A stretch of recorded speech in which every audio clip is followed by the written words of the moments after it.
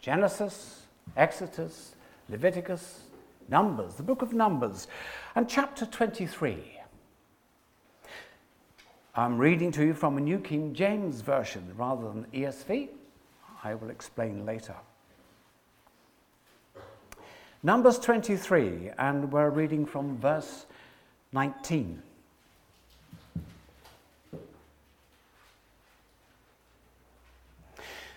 God is not a man that he should lie, nor a son of man that he should repent. Has he said, and will he not do? Or has he spoken, and will he not make it good? Behold, I have received a command to bless. He, that is God, has blessed, and I cannot reverse it. He has not observed iniquity in Jacob, nor has he seen wickedness in Israel. The Lord his God is with him, and the shout of a king is among them. God brings them out of Egypt. He has strength like a wild ox. For there is no sorcery against Jacob, nor any divination against Israel. It now must be said of Jacob and of Israel, oh, what God has done! Look, a people rises like a lioness and lifts itself up like a lion. It shall not lie down until it devours the prey and drinks the blood of the slain. I'm reading to you from a New King James. Apart from the fact that this is the text that I do my own study and reading in, but I have to say that with the verse that I'm looking at in particular, which is verse 19 here, I have to say that the translation is better with the authorized in the New King James. The ESV translates verse 19, he has not beheld misfortune in Jacob, nor has he seen trouble in Israel. And that enough should actually cause us to think, well, had God not beheld misfortune in Jacob? Had he not seen trouble in Israel? But actually it's stronger than that. There are three translations literally from the Hebrew of this verse, and they all say the same thing. He has not beheld iniquity in Jacob, nor has he seen perverseness in Israel. So it's the first part of verse 19 that I'm drawing your attention to. God, he has not observed iniquity in Jacob, nor has he seen wickedness in Israel. So what? You might ask, what is the significance of that? Well, we need to understand context. If you don't know much about what Israel was doing, what was going on here, then this won't mean a thing. But what is going on in the scriptures? In Genesis, God created the world. That's the beginning of everything. And then there was the fall. We've considered that. There was a worldwide flood, and then there was a Tower of Babel and the scattering of the nations. God chose one man, Abraham, and from him he raised a nation, Israel. And we read of them in the book of Genesis. And the Israelites come down into Egypt. In the second book of the Bible, in Exodus, we see the Israelites in Egypt and enslaved in an idolatrous nation. God brought judgment on Israel, on Egypt. He brought 10 plagues, disasters, and he shattered that nation. And he brought the Israelites out of Egypt into, was going towards the promised land. He brings them into the wilderness. And in the wilderness in Exodus, we read of this. He brings them out and he brings them to the Mount Horeb. He gives them the 10 Commandments. And there they raise up a tabernacle, a place where they worshipped him. And then you have the third book, Leviticus. God is a holy God, and we have to approach him in holiness. The book of Leviticus explains how we are to approach a holy God, how we are to live before a holy God.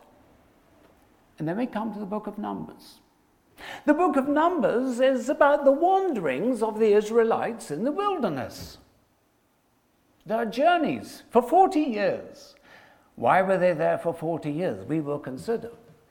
Why is it called the book of Numbers? Well, it's full of numbers. It starts off with the census. God told Moses, you are to count every male aged 20 and over. So he did that, and they did it by the tribes, and there were over 600,000 of them. And then, of course, there are the women. And then there are also the under-20s. So we're looking at a gathering of about, 2.5, 3 million people. That's a huge number of people voyaging, traveling, wandering through the wilderness. And then there are other lists, other censuses, and there are lists of offerings that are brought to the Lord and so on. But Numbers also tells us of how they journeyed, and it tells us of what the Israelites were like. Now, the Israelites had seen the 10 plagues brought by God on Egypt. They had seen how God had shattered Egypt.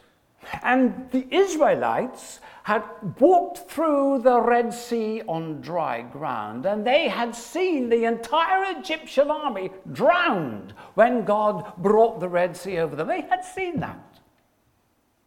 You might think that these people who have been brought out by God might be grateful.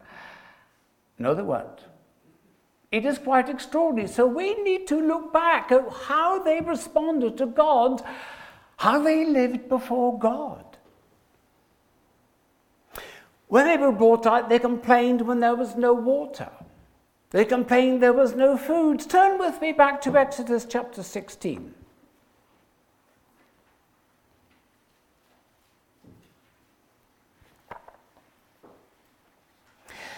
In Exodus 16 and verse 3, verse 2, the whole congregation of the children of Israel complained against Moses and Aaron in the wilderness, and the children of Israel said to them, "Oh, that we had died by the hand of the Lord in the land of Egypt, when we sat by the pots of meat and when we ate bread to the full. You have brought us out into this wilderness to kill this whole assembly with hunger." So they were angry. God gave them the food of angels, the food from heaven, manna, and he showed them this every day. They could collect it every day, a double portion on Saturdays or on the 6th day of the week, and they gathered none on the Sunday. God was faithful to provide them with food. They complained. They grumbled. The complaining went on. In chapter 17, go across to that. And in verse 2, the people contended with Moses and said, "Give us water that we may drink." So Moses said to them, "Why do you contend with me? Why do you tempt the Lord?" These are people who've been rescued from an idolatrous wicked nation, but they still don't trust God. Then the most amazing thing, Moses had gone up the mountain to receive the 10 commandments from God. He brings them to the people. He goes back up the mountain again to pray for them. And while he's up the mountain, he's gone altogether for 40 days. And how do they respond? What do they do? Have a look. Turn on to Exodus 32. Exodus 32 and the first verse.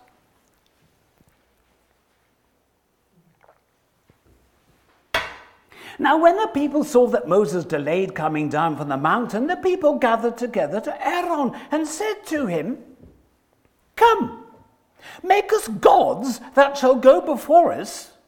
For as for this Moses, the man who brought us up out of the land of Egypt, we do not know what has become of him." They'd walked through the Red Sea. They'd seen God drown the army. They think it's only Moses doing it by his cleverness. How can a man do that? And they don't trust God. They complain and they moan. And they ask Aaron, Moses' brother, to make them an idol. He did.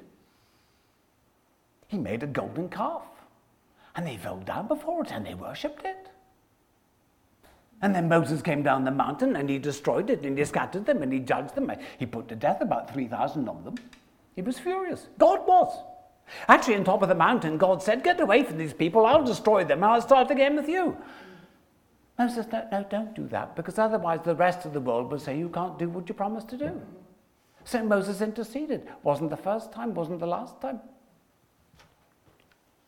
We move on, come into the book of Numbers, come to chapter 11 of the book of Numbers.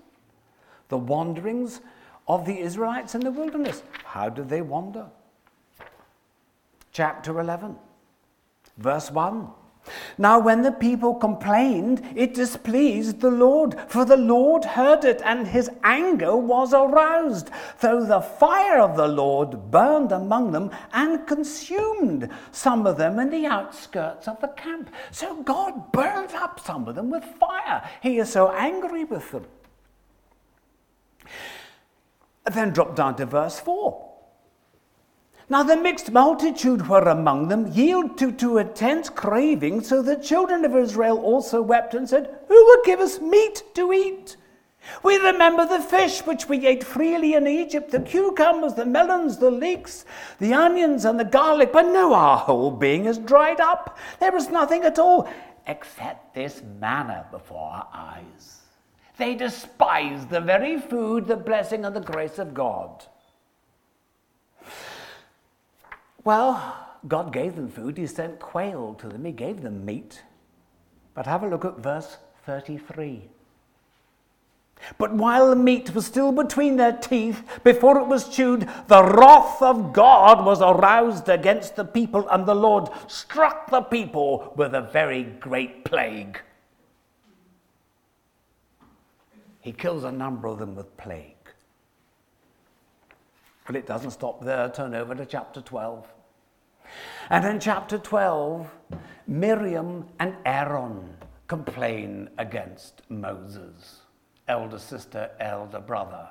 And God has to deal with them too. He put leprosy on Miriam. He confronted them both and challenged them and disciplined them. And then into chapter 13. Verse 1, the Lord said to Moses, saying, send men to spy out the land of Canaan, which I am giving to the children of Israel. So they sent out 12 spies. And you may remember the story. They go up to the land, they find all the goodness of the land, they come back with a huge bunch of grapes, and they give a report. It's a land flowing with milk and honey, but there are giants there. There are cities with huge walls. We can't take this place. Well, of course, they couldn't by themselves, but they didn't trust the God who brought them out. And they said, we can't do it. 10 of the spies said, we can't do it. 2 of them said, yes, we can. Trust. Chapter 14, verse 1. So all the congregation lifted up their voices and cried, and the people wept that night. And all the children of Israel complained against Moses and Aaron. And the whole congregation said to them, if only we died in the land of Egypt, or if only we died in this wilderness. Joshua pleads with them. Verse 9, only do not rebel against the Lord, nor fear the people of the land. For they are our bread. Their protection has departed from them. How come? God will remove their protection. And the Lord is with us. They didn't believe him. Do not fear them. Verse 10, all the congregation said to stone them with stones. Verse 11. Now the Lord said to Moses, how long will these people reject me? And how long will they not believe me? With all the signs which I have performed among them, I will strike them with a pestilence and disinherit them. And I will make you a nation greater and mightier than they. And Moses said to the Lord, then the Egyptians will hear it, for by your might you brought these people up from among them, and they will tell it to the inhabitants of this land.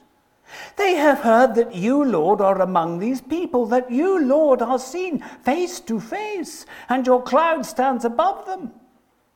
Verse 15, now if you kill these people as one man, then the nations which have heard of your fame will speak, saying, because the Lord was not able to bring this people to the land which he swore to give them, therefore he killed them in the wilderness. And now I pray, let the power of my Lord be great, just as you have spoken. And so on. He intercedes before God. And God listens and is merciful and said, I will not destroy them now. But, nevertheless, look at what he says in verse 32. Well, let's take it a little bit earlier than that. Verse 27. How long shall I bear with this evil congregation who complain against me? I have heard the complaints which the children of Israel make against me. Say to them, as I live, says the Lord, just as you have spoken in my hearing, so I will do to you. The carcasses of you who have complained against me shall fall in this wilderness, all of you who are numbered, according to your entire number, from 20 years old and above, except for Caleb and Joshua. Verse 33, but your little ones, whom you said will be victims, I will bring in, and they shall know the land that you have despised. But as for you, your carcasses shall fall in this wilderness. And your sons shall be shepherds in the wilderness 40 years and bear the brunt of your infidelity until your carcasses are consumed in the wilderness. According to the number of the days in which you spied out the land, 40 days, for each day you shall bear your guilt 1 year, namely 40 years, and you shall know my rejection. I am the Lord, I have spoken this. I will surely do so to all this evil generation, congregation who are gathered together against me. In this wilderness they shall be consumed, and there they shall die. That's how they were towards God. That's how God is acting towards them. So what is going on in Numbers 23? We said that there were probably about 3 million of them or so. There's this huge nation of people wandering through the wilderness. And the other people groups out there weren't very happy about that. The Israelites have already destroyed 2 people groups, the Amorites. King Sihon of the Amorites, the Israelites destroyed them completely because God gave them the victory. And then King Og of Bashan, they defeated him, they destroyed him completely, they killed him. King Og was a giant. Bit of a reminder and a challenge to the Israelites. We read in Deuteronomy that Og, his bedstead was made of iron and it was 13 feet long. He was a giant. And they defeated him and killed him. But they still complain. On it went. We better look back actually at chapter 21. Having defeated those kings, in chapter 21 and in verse 4 it says they journeyed from Mount Hor by way of the Red Sea to go around Edom, so they're on the border of what's going to be Israel. And the soul of the people became very discouraged, and the people spoke against God and against Moses. Why have you brought us out of Egypt to die in the wilderness? For there is no food and there is no water, and our soul loathes this worthless bread. They've been given victories by God. They still complain, they still moan, they still don't trust. What does God do? Verse 6, so the Lord sent fiery serpents among the people, and they bit the people, and many of the people of Israel died. Therefore the people came to Moses and said, we have sinned, for we have spoken against the Lord and against you. Pray to the Lord that he take away the serpents from us. So Moses prayed for the people. God did not take away the serpents this time.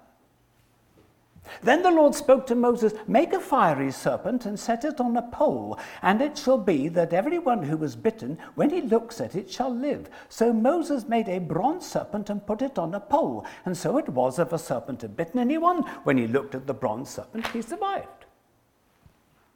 Grace upon grace upon grace. Amazing. And of course that shows us a picture of Jesus in the New Testament. But they still complain and groan and mumble, because at heart they're rotten and corrupt and wicked and sinful. A nation that was beside them, the nation of Moab, the king of Moab, King Balak, saw this huge nation come, and he was terrified. He had heard what they'd done to Sihon. He had heard what they'd done to the giant Og in his nation, and he's scared. He knows he hasn't got the military strength to defeat them. So he tries another tactic. He tries witchcraft. He sends for a man called Balaam, who lived somewhere in the east. Now, Balaam's a curious character. We haven't got time to study him in detail. But Balaam was a sorcerer. Balaam had knowledge of the true God. He knew a certain amount about the true God. But he was also a sorcerer. He mixed an understanding and a knowledge of the true God with wickedness and evil. And Balak says, come to me, I will reward you richly. I want you to come and put a curse on these people. And Balaam is challenged by God in this one. And Balaam tells Balak, I can only say what God gives me to say. I can't go beyond that. God restrained him. Balak got onto a mountain where he could see the people. And Balaam brings a prophecy, but it's only what God gives him. And altogether, Balaam brings 4 prophecies, 4 oracles, they're called. The first one basically says this: this is my nation. They're not counted among all the other nations. They're precious to me. I bless them. Balak was very cross when he heard that. I didn't bring you to say that? Right, so he takes Balaam up another mountain, and he says, well, try here. Look at those people. Curse them. And here's the second oracle, the second message that we have just read. God is not a man that he should lie, nor a son of man that he should repent. Has he said, and will he not do? Or has he spoken, and will he not make it good? Behold, I have received, says Balaam, a command to bless. He, that is God, has blessed, and I, Balaam, cannot reverse it. He, that is God, has not observed iniquity in Jacob, nor has he seen wickedness in Israel. He's saying God looks at these people and he does not see any sin. Now, if you're reading your Bible intelligently and thinking about it, you've got to stop there and say, hang on. We've had chapter after chapter after chapter of rebellion. They've complained and complained and grumbled. You've sent fire. You've sent plagues. I didn't mention Korah's rebellion. He rebelled against Moses, and God opened up the ground under him, and he and his family all fell down into the earth. He sent fiery serpents amongst them. And yet, God says through Balaam, I see no sin in them. How?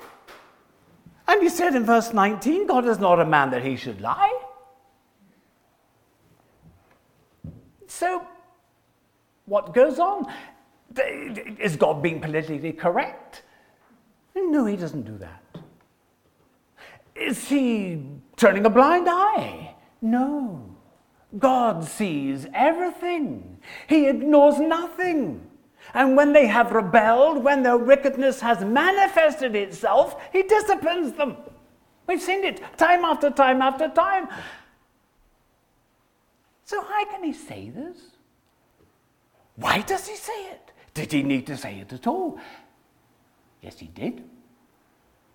He said it for them. He says it for us. Why? What's he looking at? As God looks on this host of 2 or 3 million people, what is he looking at? What does he see? What did he see? Whatever it was stopped him from seeing the sin. What can that be? To get the answer to that, we need to go back to Exodus. Turn back with me to Exodus chapter 12.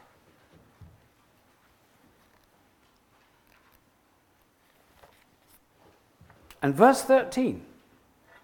Exodus 12, here we have the 10th plague that was brought by God on Egypt.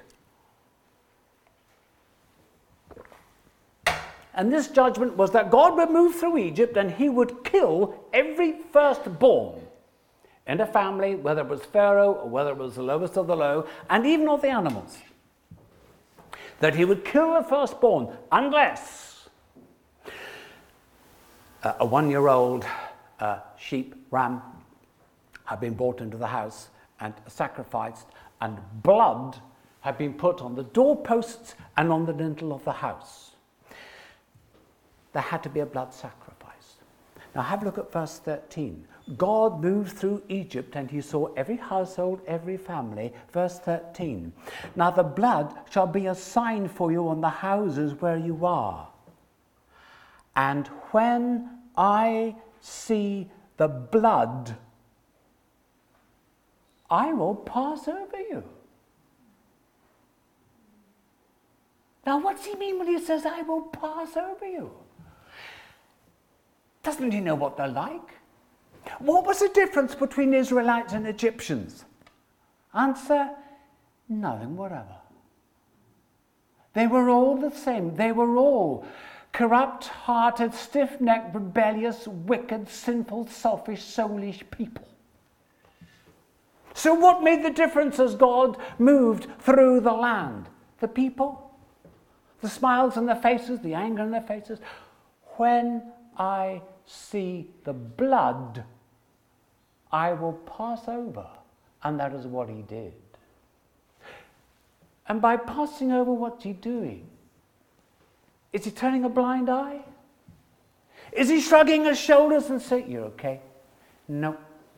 It's more than that. When he passes over, what he's doing is, he is not seeing their sin. He knew they were in the houses. He knew who they were. He knew what they were like. And we're going to see in the book of Numbers as they go through, rebellious and so on. But he didn't see it. He didn't look at it. Now, you see, when we read that verse in Numbers 23, when God says he does not see the sin, he's not saying there is no sin in them. He wasn't saying that. He wasn't saying they're not sinners. What he was saying is he doesn't see it. And he didn't see it then. He made a judicial decision, a God of righteousness, not to look at their sin and instead pass over it and bless them.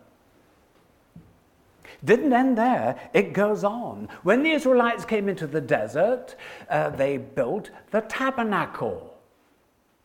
And there was sacrifice and worship there every day. Turn with me, please, to Exodus chapter 29.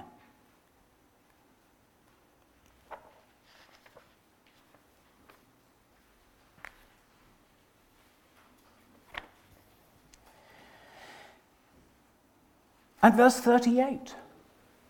The sacrificial system, sacrifices in the tabernacle. Verse 38. Now this is what you shall offer on the altar, 2 lambs of the first year, day by day, continually. 1 lamb you shall offer in the morning, and the other lamb you shall offer at twilight. And then down to 42. This shall be a continual burnt offering throughout your generations at the door of the tabernacle of meeting, where I shall meet you to speak with you. Every single day in the tabernacle, a lamb was sacrificed in the morning, a lamb was sacrificed in the evening. When I see the blood, I will pass over. So how come the judgments from time to time to time to time? The judgments come when the sin and the corruption that is in them manifests itself and bursts out in rebellion. When they broke out in rebellion against God, then he disciplined them. Then he killed them, or whatever it was. But when it wasn't manifesting itself in outer rebellion, there was still the sin nature. That sin nature inside every person. And God says, I don't see it, because I see the blood of the sacrifice. And that is why, in Numbers 23, God can say, in all truth, I see no iniquity in Israel. That's how come. Well, you might say, well, perhaps that's interesting, fascinating, but so what? After all, the matters we've been reading about took place in a desert, in a wilderness somewhere in the Middle East, over 3,500 years ago. And here we are in Hoylake. This is 2023. We are modern technological people. We love golf. We have technology. We've got mobile phones. We've got satellites. We can communicate with people all over the planet. Global communication, great power, technology. What's this got to do with us? You've got these weirdy people doing spooky things up in the hills and so on. We don't do that. We're rational, scientific, capable people. So what relevance? How is this relevant to you and me here now? Well, just this. The God who sees. God still sees. So we're not thinking about deserts 3,500 years ago. The question, my friends, is this. What does God see as he sees you now and me? Nothing is hidden. No one can hide from God. He sees everything. What does he see? Don't think about the person in front of you or behind you or beside you or out in the street. You. It's personal because God is personal. He calls to you. What does he see? The answer to that is actually relatively simple. As God sees you, he sees one of just two things. What are they? One thing he might see is you.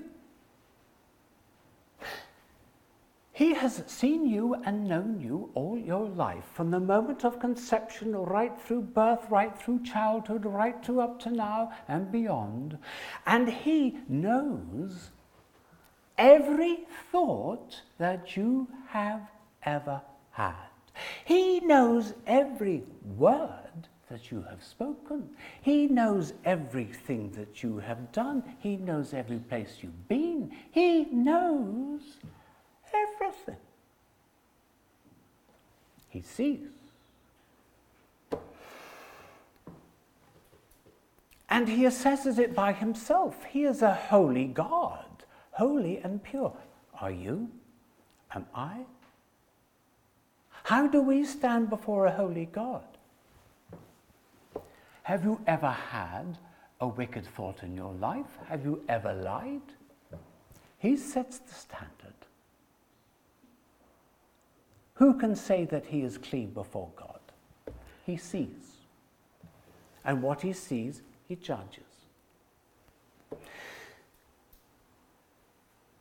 Unless your sin is dealt with, then he will judge you. If you are not covered by the blood of Christ, then you are under the wrath of God. That is what the scripture teaches plainly. Not always a popular thought in churches today, but that is a plain biblical truth. Look at how God dealt with them, and he deals with us the same way. You don't feel it. You mightn't think about it. You might not be aware of it, but that is the reality. You are either under the wrath of God, or else you are under the love and the blessing of God. That is one thing that God might see as he looks at you. What is the other thing? The other thing is this, that if God is looking at someone who is a Christian, what does he see? A nice smiley face? No. What he sees is the blood of his Son, Jesus Christ, shed at the cross for the forgiveness of all your sin. The Apostle Paul tells us In his first letter to the Corinthians, in chapter 5 and in verse 7, he says this: Christ, our Passover, was sacrificed for our sins. So when God looks on a Christian, he sees the blood of his Son, and he passes over every thought, every word, everything. So how is it with you? I don't know. Please do not come to me after the service and ask me, what does God see? I don't. Or what I see is irrelevant. It only matters what God sees. If you don't know God, then what should you do? Simply acknowledge to him who he is, acknowledge to him who you are, and repent and confess your sin to him and ask him to forgive you and to be merciful to you. And if you do that, he will. He is gracious and merciful and loving. And if you beg him for mercy, he will forgive you and save you and change your life. It's free. And he will bless you in this life. Doesn't mean everything will go rosy and easy for you in life. There'll be challenges. He will take you through the difficult times, but he will be with you. You won't be doing it by yourself. I urge you to consider the offer that God makes to repent and to turn to him. And if you are believers, then rejoice in him that he has you fully in his hand and that he will hold you and lead you through all that there is to be. Glory be to his name. Heavenly Father,